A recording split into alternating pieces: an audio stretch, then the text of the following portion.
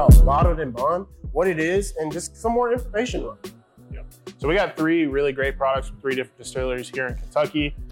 Benchmark, Bonded, Buffalo Trace, Henry McKenna, which is coming from Heaven Hill. We also have Bardstown Origin Series Bottled and Bond, which is coming from Bardstown Bourbon Company. 3 great distilleries. Yeah. Top tier. Excellent. These are 3 options that we all really enjoy and you can find around here. Henry McKenna is sometimes a little bit tougher, but starting to pop up a little bit more as far as bonded goes. Sure. But going into the Bottled and Bond classification here in Kentucky, that was an act that was pushed on from Colonel E.H. Taylor.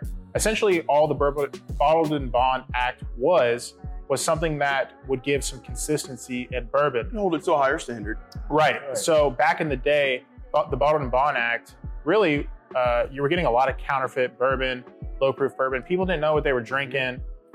You would get sometimes people would put beer in liquor bottles and try to sell it. Wow.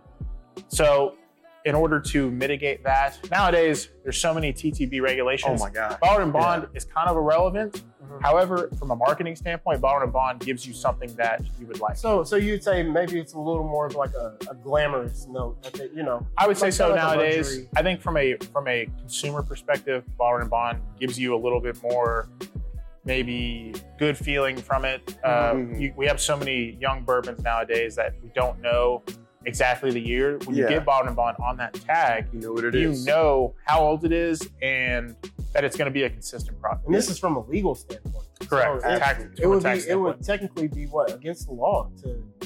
So if you put Bottled and Bond on your label and it wasn't in the classifications, which for those who don't know and what we're doing this video for, classification for a Bottled and Bond bottle would be it's at least 4 years old. It's going to be at 100 proof, no more, no less.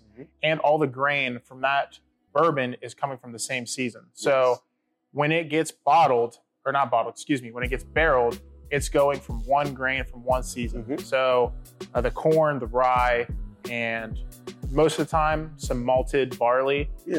That's going to be all from one season, and it's going to be aged for 4 years and then bottled in that same season. At the same distillery. Yep, from the same distillery.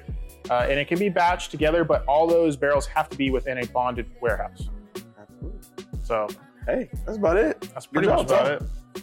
Yeah. So, Thanks, guys. Keep checking us out. Our full bourbon reviews and then little things like this. Again, let us know what you want to hear. Yeah. Let us know what you don't know. And if we don't know it, we'll figure it out. Anyway, thanks, guys. Until next time. Eddie. Thank you guys for watching. We really appreciate your guys' support. If you like what you're seeing, please check us out on YouTube, Apple Podcasts, Spotify Podcasts, and follow us on Instagram, TikTok, Twitter, and Facebook. Yeah, and one last thing, another shout out, another thank you to Happy Hour Bar and Liquor Store here in Nicholasville, Kentucky. You guys come check this place out. It's great. Thanks. Three Kings Bourbon wishes you to drink like a king, but to act like one also. Please drink safely and responsibly.